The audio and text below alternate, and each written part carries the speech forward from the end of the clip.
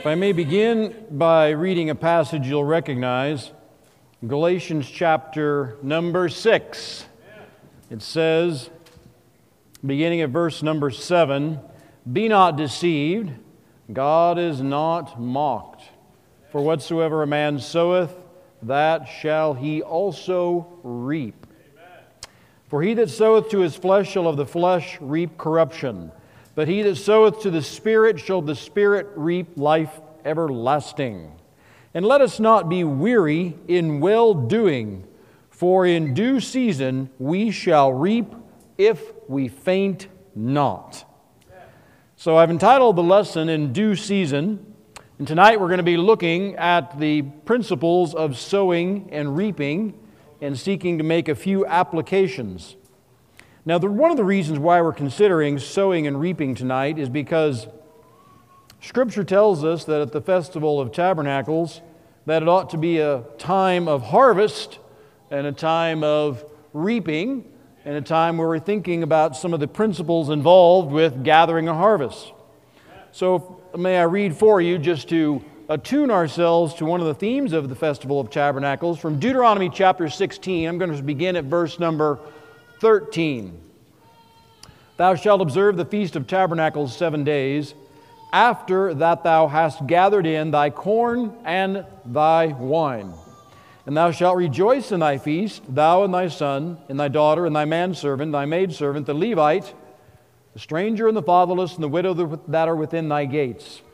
7 days shalt thou keep a solemn feast unto the Lord thy God in the place which the Lord shall choose.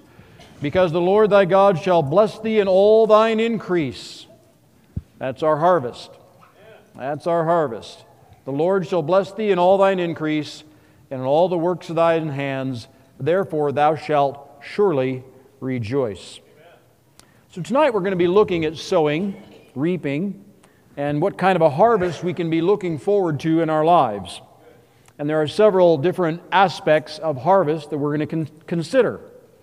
Now, our primary text is going to be taken from Mark chapter number 4. So I would like everyone in the congregation, if you don't mind, if you do not object, please turn to the Gospel of Mark and be prepared to stand with me. We're going to go to Mark chapter 4. Mark chapter number 4. And I'd like everyone, if you would please, to open your Bibles.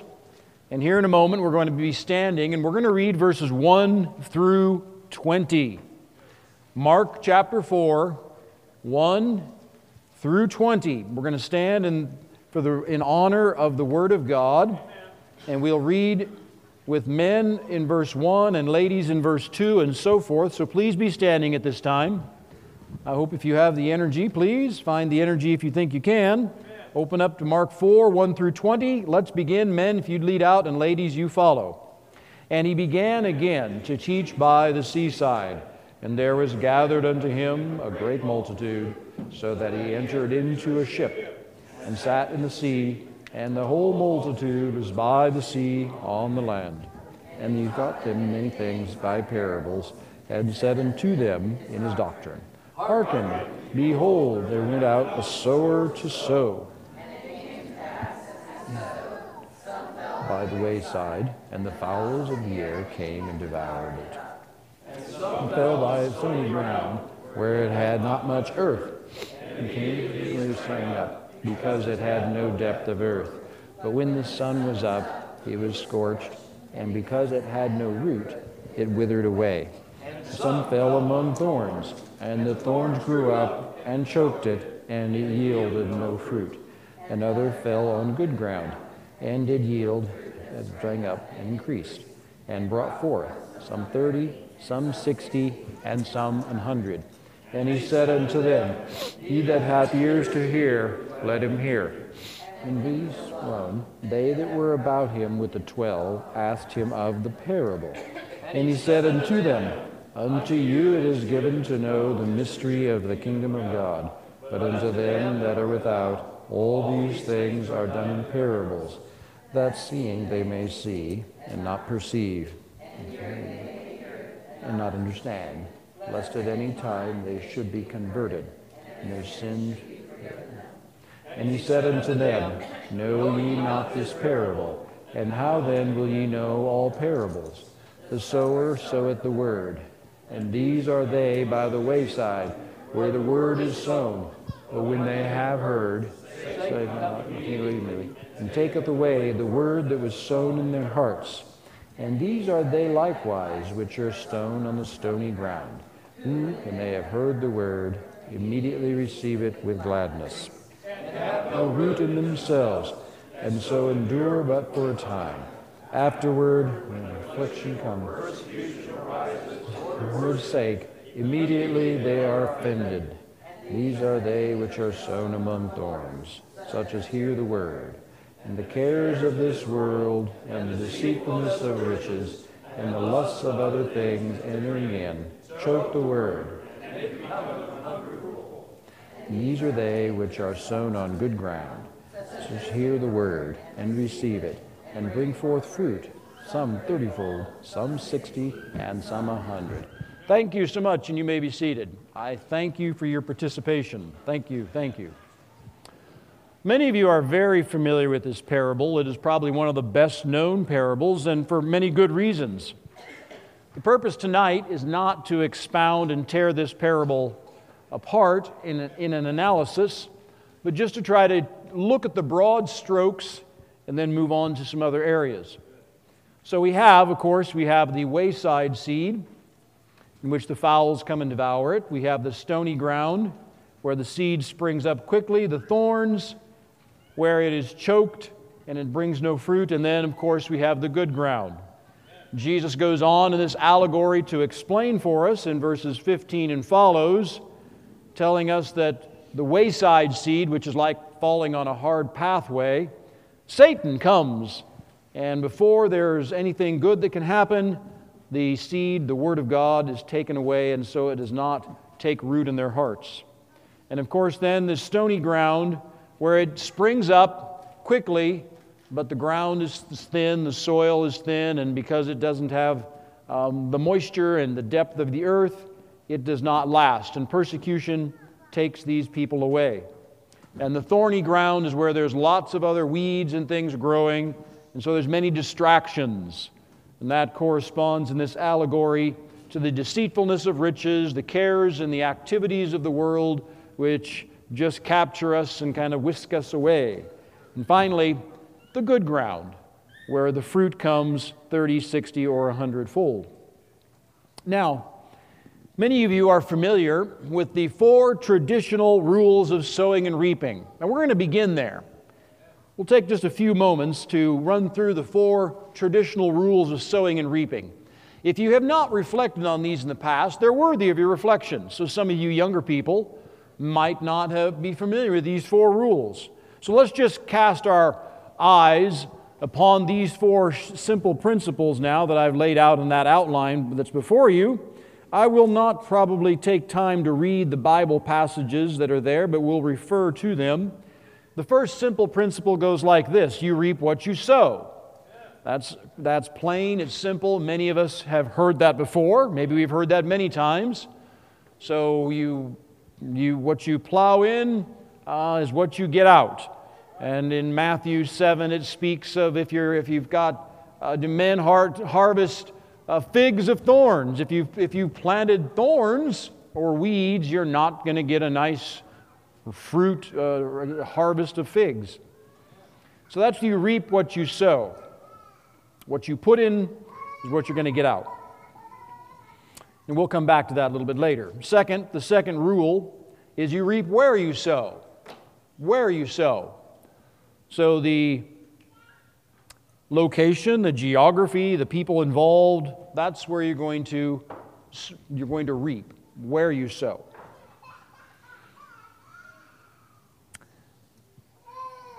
Number 3, the third traditional one is you reap in proportion to what has been sown. You reap in proportion to what has been sown. An excellent example of this principle in action is found in Genesis 22. You may recall that story where God asks Abraham to take his only son Isaac and take him up to a certain Mount Moriah, and there offer him as a sacrifice. a rather shocking bit of instruction. Scripture indicates that Moses had no significant hesitation and did exactly what God asked, or at least he was going to, and God stopped him at the last moment. But because Abraham was sowing so much into his heavenly Father, he was giving it his absolute all. It was his only son, that God rewarded him proportionally. And I might say that because of this, let me just read out of Genesis 22 in verse 16 and 17. Because he had sown so deeply, so he was all in, absolutely all in for God. And God rewards him with these words. He says, "By myself have I sworn, saith the Lord, for because thou hast done this thing, and hast not withheld thine only son, that in blessing I will bless thee, and multiplying I will multiply thy seed as the stars of the heaven and the sand of the seashore, and thy seed shall possess the gate of his enemies."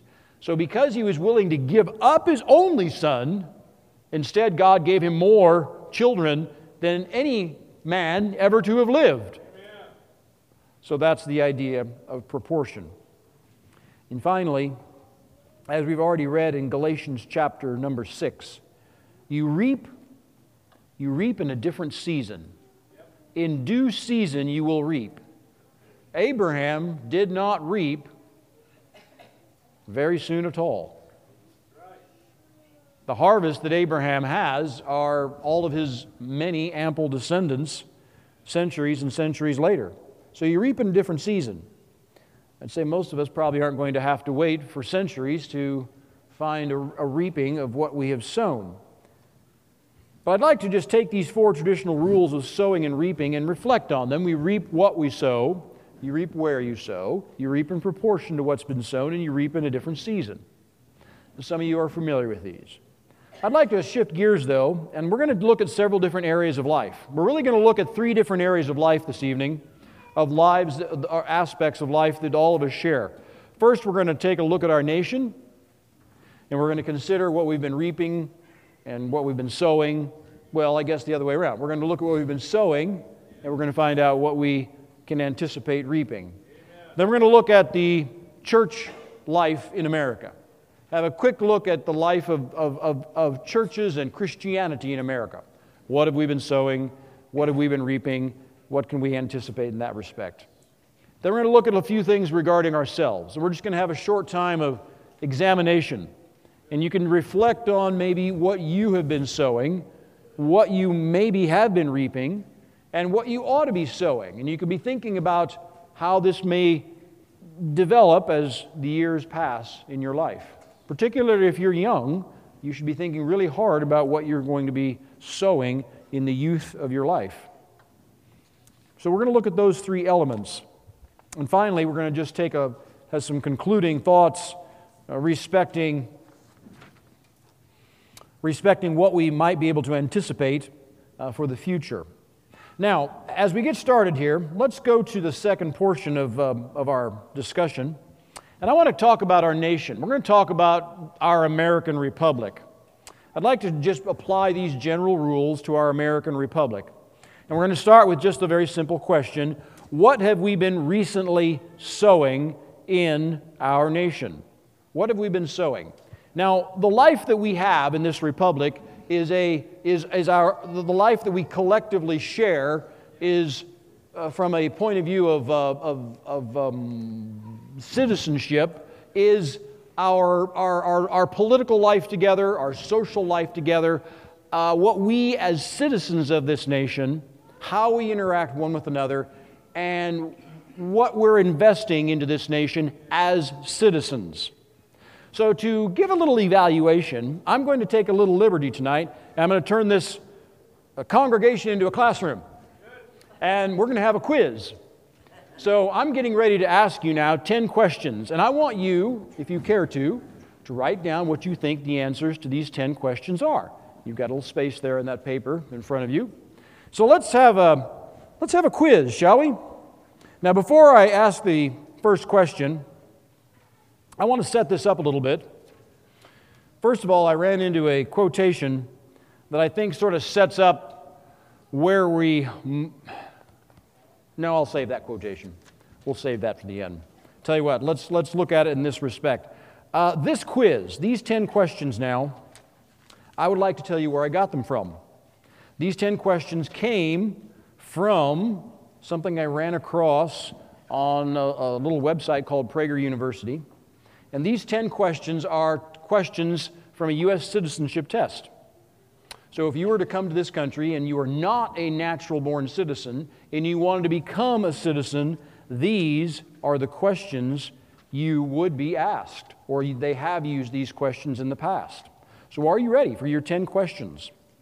Now, these questions are simple, straightforward. They're not trick questions. Don't overthink it. Just listen to the question. They're all multiple choice, and make your choice. Don't overthink it. Just put down what you believe is right. And then we'll kind of see how you folks compare to the citizens of our land at large, all right? And we'll kind of use this as a springboard to evaluate where we're at in this land. All right, so these are citizenship questions, questions about American history, questions about American government, a little bit about American geography, just about your nation. What do you know about your nation? Do you know much about your nation? All right, here we go. Question number 1. Who wrote the Declaration of Independence? Was it Thomas Jefferson, George Washington, Benjamin Franklin, or Alexander Hamilton? Who wrote the Declaration of Independence? Thomas Jefferson, George Washington, Benjamin Franklin, Alexander Hamilton. All right, that's question 1. Does everyone have their answer down? All righty. The answer is Thomas Jefferson. Question 2. Who was the first president of the United States? Was it John Adams, George Washington, Alexander Hamilton, or Benjamin Franklin? Who was the first president of the United States? John Adams, George Washington, Alexander Hamilton, Benjamin Franklin. One of those 4. The answer is George Washington. Question number 3. Who was the United States president during World War I? Who was the United States president during World War I? Was it Theodore Roosevelt, Woodrow Wilson, Franklin Roosevelt, or John F. Kennedy? Now, for the sake of keeping all this going here, keep your answers private. Don't blurt the answer out. All right, the president during World War I was Woodrow Wilson. Question number 4.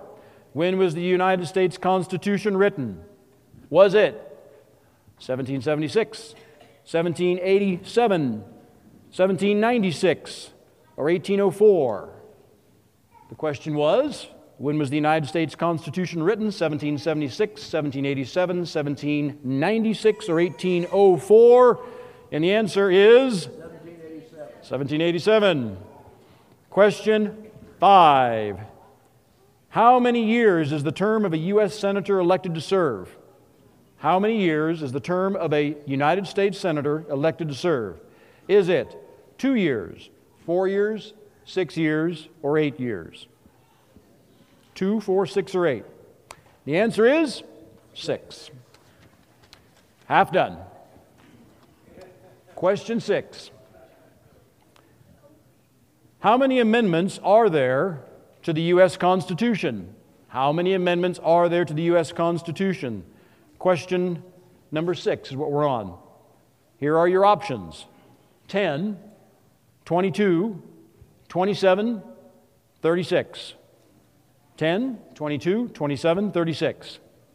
The answer is 27. Question 7. Which of these states does not border Canada? Which of these states does not border Canada? All right, are you ready?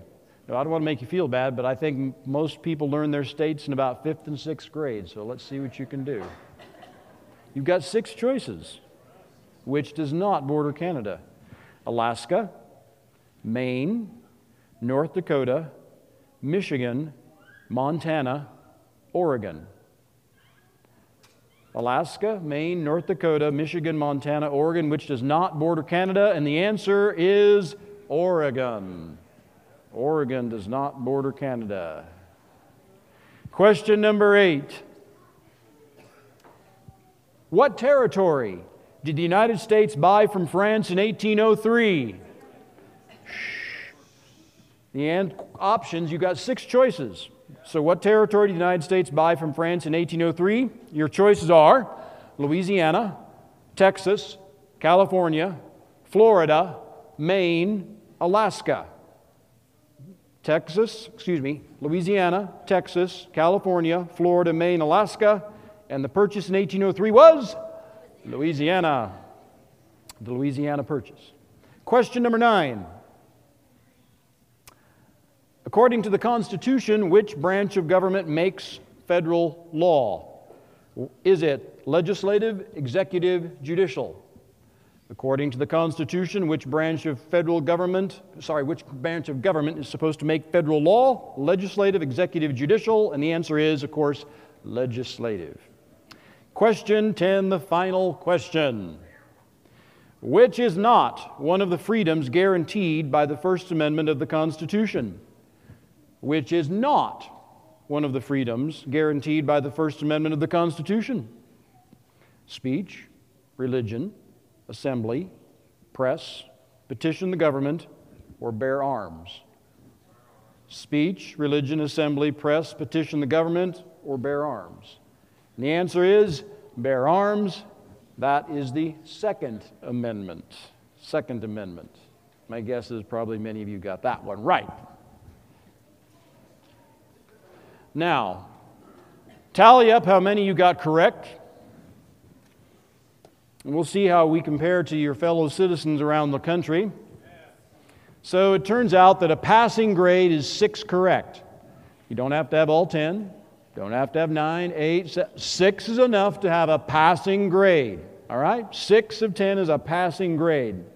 Now, from the point of view of a history teacher, I kind of thought the test was easy, but then that's just me. All right. Now, the point of it is this. Let me give you how others do. If you come to this country as a lawful immigrant and you choose to apply for citizenship, this is the test you need to pass. Well, it turns out that 90% of legal immigrants pass this exam. 90%. Apparently they give you a booklet, send you home, and you come back and you take the test. All right. This is in 2020, by the way. 2020, 90% of our legal immigrants pass. That's pretty good. Now, U.S. adults in general that pass this test, the general population of the United States adults that pass this test is 30%. 30%. Remember, you only have to have 6 out of 10 to pass. 30%. Now, the percentage of public high school students that pass this exam in 2020 is 3%. 3% of public high school students pass this exam in 2020. 6 of 10. Now, I find that pretty shocking. I was rather floored. For a basis of comparison, and I think this is what I'm driving at, as we consider the 3% and we find a basis of comparison about times gone by. A very similar test has been given in past years. Now, I don't know how many people were alive in 1950, but in 1950, the percentage of public high school students that passed this very similar exam was 60%. 60%. So in a lifetime, 70 years, public education, the gift of public education has gone from a 60% passing of a citizenship exam to 3%. So this gives us a real sense of, as citizens who should know a bit about our history, a little bit about our nation, a little bit about our government, After all, we're supposed to vote, and we're supposed to make decisions that we would presume are hopefully somewhat informed decisions. I think this gives us a pretty sobering sense of what kind of a harvest we have regarding the American Republic.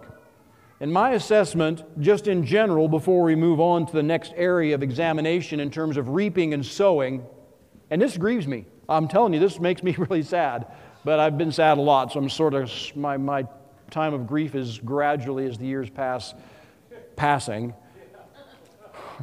But in my assessment, the American Republic is dying. It is dying. I think we cannot reasonably expect, with what we've been sowing into it as citizens, to give us any kind of fruit that is useful or hopeful. So that being the case, if that's the case, if you would agree with that general assessment, that this is our prima facie evidence that a nation of citizens has no knowledge base with which to make any kind of informed choices,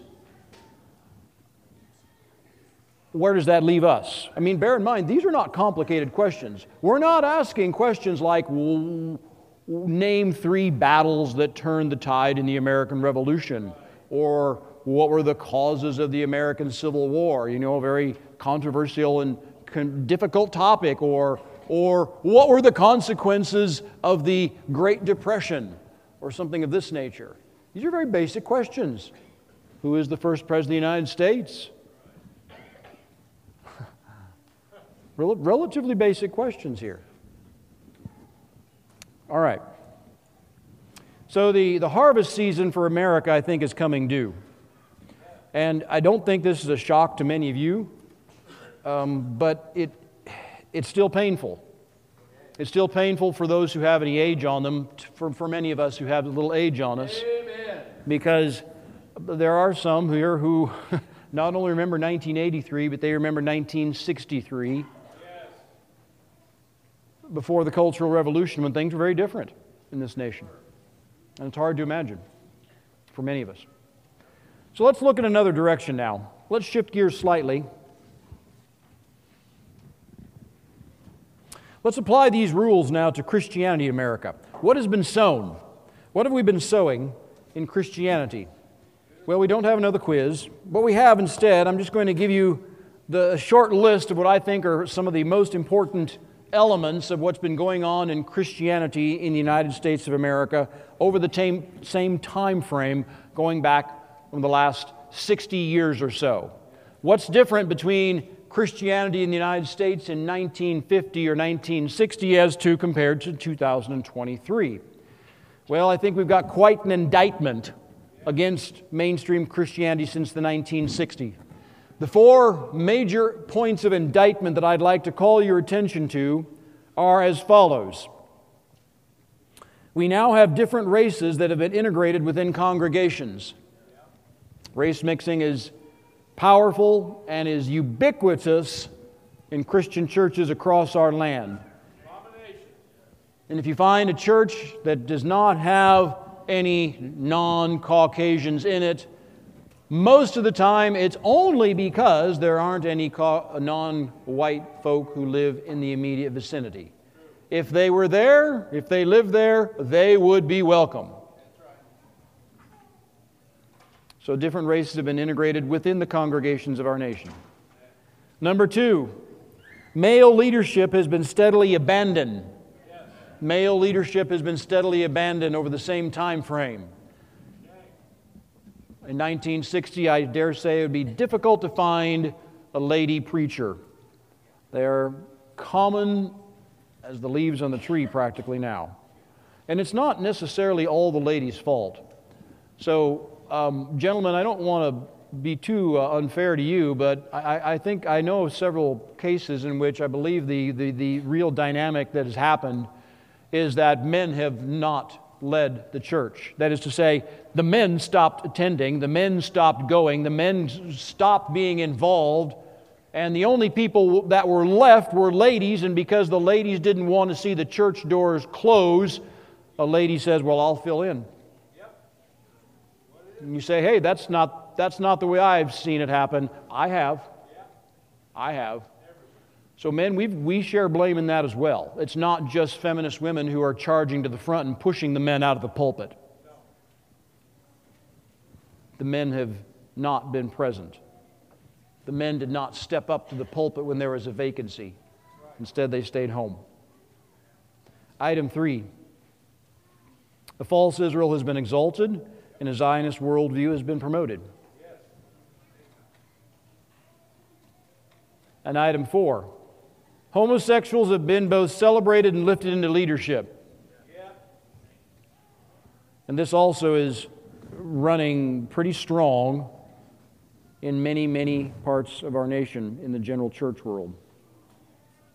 So with this indictment, we could ask ourselves, okay, what kind of a harvest do we have in the United States of America regarding the general Christian world? Well, I think Isaiah chapter 1 applies. At least I think this verse is appropriate. In short, Christianity in America is sick, and the illness might be mortal. It's very sick, and it might be mortal. Now, Isaiah chapter 1, verse 5 starts like this. It says, Isaiah says, "Why should you be stricken anymore? Ye will revolt more and more. The whole head is sick, and the whole heart is faint. From the sole of the foot even to the head, there is no soundness in it, but wounds and bruises and putrefying sores." And it goes on to describe other elements that are missing. But Isaiah is simply trying to draw and paint a picture, a metaphor of a sick and putrefying body, a body that is corrupt, a body that has got sores from head to toe, that's got putrefying sores as if they have leprosy or something. That is the state of Christianity today in this country and across the Western world. If it can be believed, it's worse in other portions of the Western world than it is the United States of America, which is, again, that's hard to believe. Now, as we continue a little bit, I'd like to shift gears, and I'd like to think about sowing and reaping. If we look at the nation and we say, all right, so for the last 2 generations we've been sowing foolishness and all kinds, just all the wrong things into the youth of America. And because we've been sowing all the wrong things into the youth of America, too many of them just have what they know is not worth knowing. And there's so much that they don't know that they should. And then if we consider the churches, and we find this a very similar situation, we could look in another direction. And we could consider this. We might say to ourselves, all right, well, what about you and I? And let's just completely shift gears and think about a little bit of self-examination. We think about sowing and reaping, and we think about what kind of a harvest that we might have in our own lives. I've got 7 brief questions for you.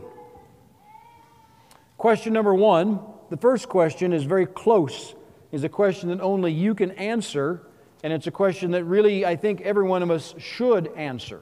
You should answer it right now if you aren't able to, if you haven't thought about it already. So the first question is this: what are you sowing in your own heart? Amen. What are you plowing into your own heart? The soil of your own heart, what are you putting into it? There's a lot we can put into our hearts. Now, the word heart in Scripture usually is referring just in general to the inner man. It's referring really to the mind. The Scripture doesn't really try typically using the word heart to divide between your brain, that is the thinking part of you, in contrast to the emotional part of you and so forth. So Psalm 119 says this, beginning at verse 10. It says, "With my whole heart have I sought Thee. O let me not wander from Thy commandments. Thy word have I hid in my heart, that I might not sin against Thee." That tells us what we ought to be sowing into our heart, is God's word. And that it's an abundantly valuable thing. And if you can't answer that question in the affirmative, to say that I do my very best to try to spend time in the Word of God and sow that into my mind and my heart, then you're going to make wrong decisions. That's as simple as I can say it. You're going to make you're not going to know that they're wrong decisions. You're going to think they're good decisions. You're going to think they're sensible and wise and practical and good, but they're going to be in error because you simply don't know the Word of God. You don't know it the way you should. Psalm 37:31 says, "The law of his God is in his heart. None of his steps shall slide." None of his steps shall slide. Now, the word slide there means it conveys an image of someone stumbling and slipping as if you're walking on a slippery, icy sidewalk and you slip. But you didn't plan on slipping. You planned on walking briskly to your destination. But instead, you slid. Your foot did slide and you fell. And you had some sort of a calamity. And it's because God's Word and God's law is not in your heart. So it's of paramount importance, and every young person in here needs to just get this. If you take nothing away from this Bible study tonight, except the idea that I need to get God's Word in my heart every day, then that's good. You've taken away a valuable point. Not a new point, not a point you've never heard before, but a very valuable point. So that's the first area of self-examination. What are you sowing in your own heart? Second, Scripture teaches us that all of us have routine tasks and labors of life. And 1 Corinthians 10:31 gives us a little bit of advice that's not terribly profound, or at least it shouldn't be to a sound Christian person. But the question is this: what are you sowing into your routine labors? What are you sowing into your routine labors? Scripture says, "Whether therefore ye eat or drink or whatsoever ye do, do it all to the glory of God." Now, this is not a new or revolutionary idea. I remember giving a Bible study and expounding in this area. It's an old Puritan principle that it doesn't matter what your profession is, you do it to the glory of God. Every routine task you do, taking out the garbage or anything better, you're going to do it to the glory of God. If it be possible to take the garbage out to the glory of God, well, then do it. But whether you're an electrician or you're a teacher, or it doesn't matter if you're taking care of the kids, if you're raising children, if you're cleaning up after someone, if you're swabbing the tables at the cafeteria, you do it to the glory of God whatsoever you do. What are you sowing into your routine labors? Number 3, the third area. The third area, are you cultivating a personal ministry? Are you cultivating a personal ministry? You know, it's another general principle of Christian practice and action that every one of us ought to be, shall we say, some sort of a minister. Now, the word minister is not probably what most of you are thinking. When we use the word minister in modern context, you're thinking of a guy like me, or Pastor Gaiman, or Pastor Jennings, or Pastor Ramsey. And you say, he's a minister, I'm not. He has a ministry, I don't. And that's really not what the word minister. The word minister just means someone who serves. That's all it means. Someone who serves. And in our nation, we had the concept, once upon a time, we still use the phrase, but we call them public servants. Because based on the idea of a republic, those who are selected to make decisions for the group and to manage the affairs of the group are to be serving those who asked them and put them in, gave them that authority and that power. So they're thus public servants. But all of us ought to be serving. All of us are ministers. All of us ought to have some kind of a ministry. Now, it doesn't mean that the ministry has to be in this building. Some may have a music ministry. Some may have a preaching ministry. Some may have a ministry of service that is not seen, but maybe it's important. Maybe it's a ministry of keeping things in repair. Maybe it's a ministry that is simply as simple as just cleaning things or helping people. The word ministry is something that all of us ought to reflect upon, and we ask ourselves, are you cultivating a personal ministry? That is some capacity in which you further the kingdom of God. Some of you have other unique gifts. Some of you are people who are outgoing and talkative and sanguine and charismatic, and so you have a ministry of evangelism. Amen. Not because you're quote-unquote an evangelist, but you simply have a ministry of evangelism because God's given you the gifts to talk and encourage and bless and chat and just bring people in. So I have no idea what gifts and talents you've got, but you've got gifts and talents, and if you're not using them to the glory of God, then you're just not running down the right track, ladies and gents. And so while we spend a lot of our time thinking about the failures of America. We spend a lot of our time thinking about the failures of the church world, but we've got to spend a little time thinking about the potential failures we have right within ourselves and our own shortcomings. So next we have, here's an example. Romans 16:3. I'll just read this real quick. You know, Paul, at the end of many of his epistles, he gives a whole bunch of names. Those names are all interesting people, no doubt. We know only a little bit about a few of them. But occasionally we have a little glimmer. So Romans 16:3 gives a little glimmer when Paul writes, "Greet Priscilla and Aquila, my helpers in Jesus Christ." Amen. And they're mentioned in another epistle as well.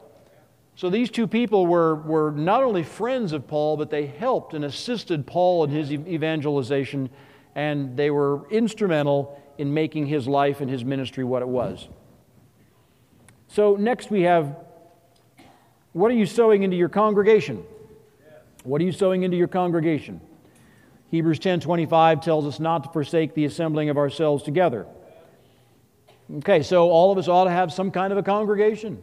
If it's not this congregation, well, I hope you have a congregation somewhere. I hope you have some sort of fellowship. I hope you have something, people you work with, or rather you fellowship with and you study with and you worship with beyond yourself and your spouse and your immediate family. All of us ought to have something that resembles a congregation. Now, of course, we also have this one as we get a little closer in. There's some other elements. I'd like to call your attention to, what are you sowing into your marriage? What are you sowing into your marriage? Are you sowing the thorns and thistles into your marriage, or are you sowing the kind of fruit that's going to yield grapes and figs and other delightful fruit?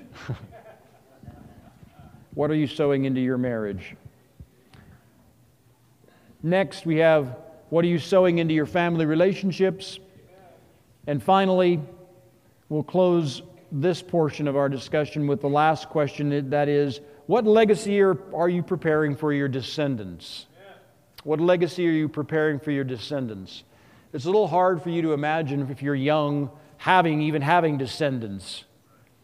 But most of you will have descendants. And what's the legacy? What are they going to say about you when you're gone? Sometimes funerals are a little funny. You know, sometimes, most of the time when you go to a funeral, people try real hard to say some nice things. And sometimes the funerals can be kept rather long because this was really a quality person, and there's a lot of people that have something really good to say. Sometimes they're a little short because nobody can say nice things, can't think of very many nice things to say. But they show up anyway. And so the testimonial period is rather brief.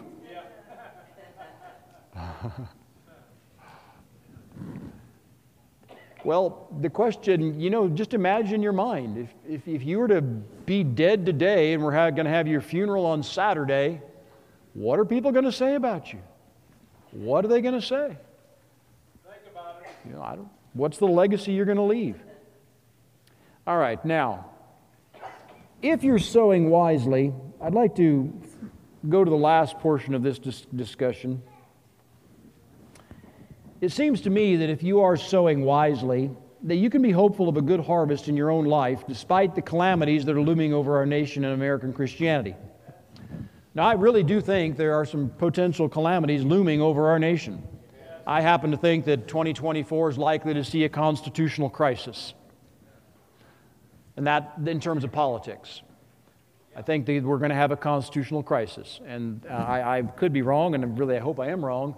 But I believe that Donald Trump is going to get the nomination, and there's going to be a lot of the Democrats are just not going to let him in. They're just not going to let him in. They're not going to leave office. One way or another, there's going to be a constitutional crisis, I think, in 2024. So stay tuned. It might be interesting to watch a year from now. So whatever happens in our nation as our republic goes through its death phase, and whatever's happening in Christianity in America, that doesn't necessarily mean that you and I need to be gloomy about our own lives. Amen. And I think you really shouldn't. I think that there's something we need to remember about God, about judgment, and about examples from Scripture I'd like to call your attention to, and your own life and your own placement and what you're doing. And really more hinges on what you're doing than what you might think. So let me just give you a few thoughts here. God's judgment in Scripture is often discreet, precise, and particular. God's judgment is often discreet, precise, particular.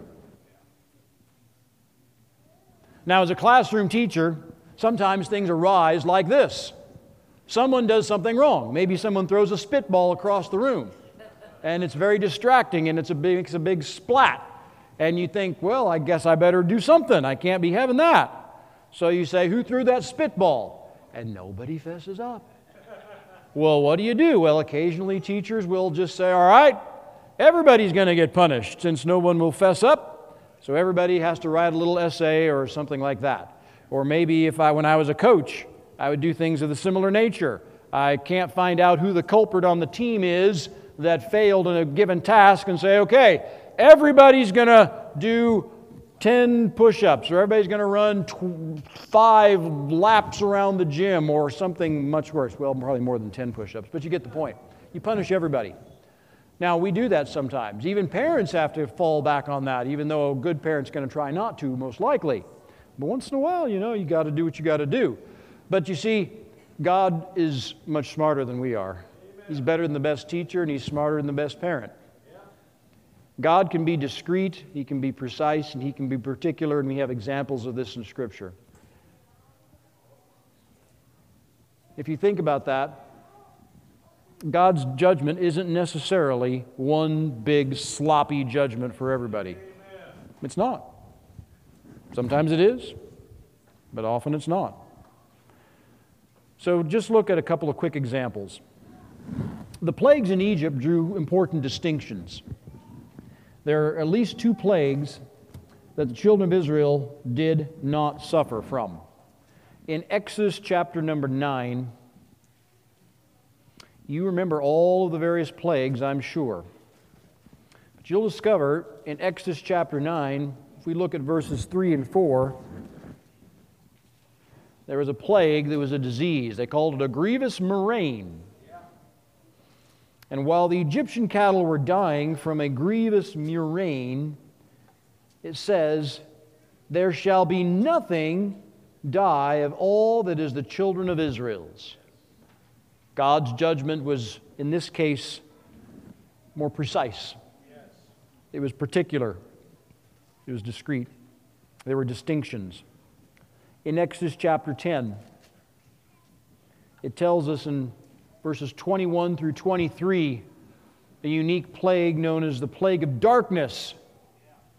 It says that Moses stretched forth his hand toward heaven. There was a thick darkness in all the land of Egypt 3 days. They saw not one another, neither rose any from his place for 3 days.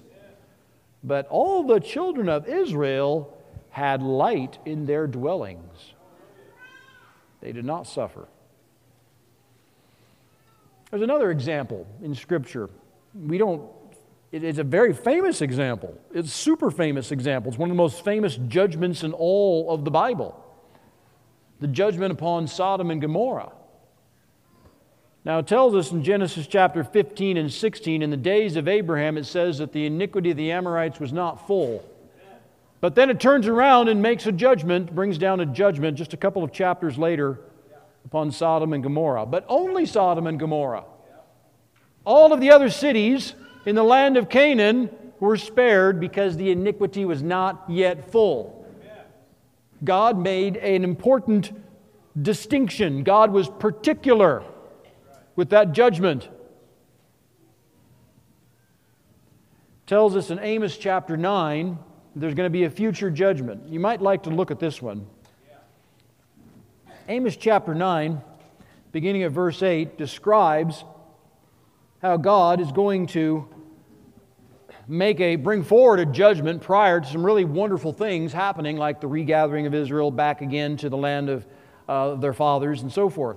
But let's break into Amos 9, beginning of verse 8, it says, "Behold, the eyes of the Lord God are upon the sinful kingdom, and I will destroy it from off the face of the earth." Now, if you stop reading right there, you would think, well, this is a general judgment in which everybody is going to suffer. But keep reading. It says, "Saving, I will not utterly destroy the house of Jacob, saith the Lord." I will not utterly destroy the house of Jacob, saith the Lord. "For lo, I will command, and I will sift the house of Israel among all nations." I will sift the house of Israel among all nations. "Like as corn is sifted in a sieve, yet shall not the least grain fall upon the earth." God is going to sift and sort with caution, wisdom, and supernatural knowledge to bring the judgment upon those who He believes deserve the judgment and preserve those that do not. God is going to sort the righteous and the wicked with precision. With precision. So the first thing I want to throw out there is I want you to understand that we can be hopeful of a good harvest for the first practical reason, just simply by recognizing that the living evidence that is God's judgment is often discreet, it's precise and particular. Now, the second reason I think we can have very hopeful about a harvest in the future that can be very good in your life. It can be good in the life of your family. It can be excellent in the life of the congregation of which you're a part, the fellowship with which you associate with. It can be very excellent, and that's because for many of us we have living evidence of hope. And that living evidence is really powerful. It's right before us. It's among us. For example, I don't know if your camera will get this, but take this little girl right here. Come here, Talia. Come here. I don't know this little girl very well. She's pretty young. She doesn't know me. Not very well. This is Natalia. Natalia is a wonderful little girl. She, amongst all these other little children here, they're the living evidence, the absolute living evidence that we have good reason that we should have excellent hope for the future. And so when we consider sowing and reaping, the question is, what are we sowing? Well, we're going to reap what we sow. We're going to reap where we sow. We're going to reap in proportion to what we sow, and we're going to reap in a different season, a different season of life. Now, the sowing that's been done with Natalia regarding Nathan and his dear wife, that sowing is going to reap a wonderful harvest. Amen. And this is going to be the harvest, and it's going to come in a different season of life. Yeah. So Rochelle, as her mother, the harvest is going to come for Rochelle, and Rochelle is a little more mature. And this girl is going to be a big girl one day. Aren't you, Natalia? All right, there you go. Back, I'm done with you. Thank you. Thank you, Natalia. We have the living evidence of it with us. And finally, in terms of sowing and reaping, we do have a couple of really important promises regarding God's people. I'd like to read two passages as I close. Jeremiah chapter 31.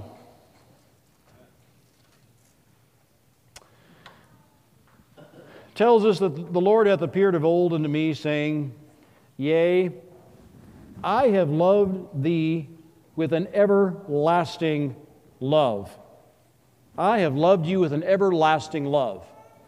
Now this, if we look at this, we're going to discover that this is a love that God has for His people Israel. Now God does not have an everlasting love for the American Republic. He doesn't have an everlasting love for the British Empire. Doesn't have an everlasting love for any political institution that we have developed. But He does have a love for His people. God doesn't have an everlasting love and an everlasting promise with an institution known as the Cumberland Presbyterian Church, or with the Southern Baptist Convention, or with any other institution of that nature. But He does have an everlasting love for His Israelite people who might be a part of the Cumberland Presbyterian Church or the Southern Baptist Convention or the British Empire or the United States of America. It's the people. And that is where God's everlasting covenant and promise is. And that's worthy of a lot of reflection. God assures us of this. And so, in Ezekiel chapter 37, I'd like to close. God reminds us that He says, I've got a covenant of peace with you. I have an everlasting covenant. An everlasting covenant. And that everlasting covenant will not end. And so for us, the question is going to really boil down at this Feast of Tabernacles, and we think about sowing and reaping and harvest and this harvest festival. What kind of a harvest can we expect based on what we're sowing at this time? And are we sowing wisely? What are we sowing? Where are we sowing? In what proportion are we sowing? And then, of course, if we do those things wisely, we can expect to reap in a different season an excellent harvest. Well, thank you, ladies and gentlemen, for your kindness and patience. May God bless you all.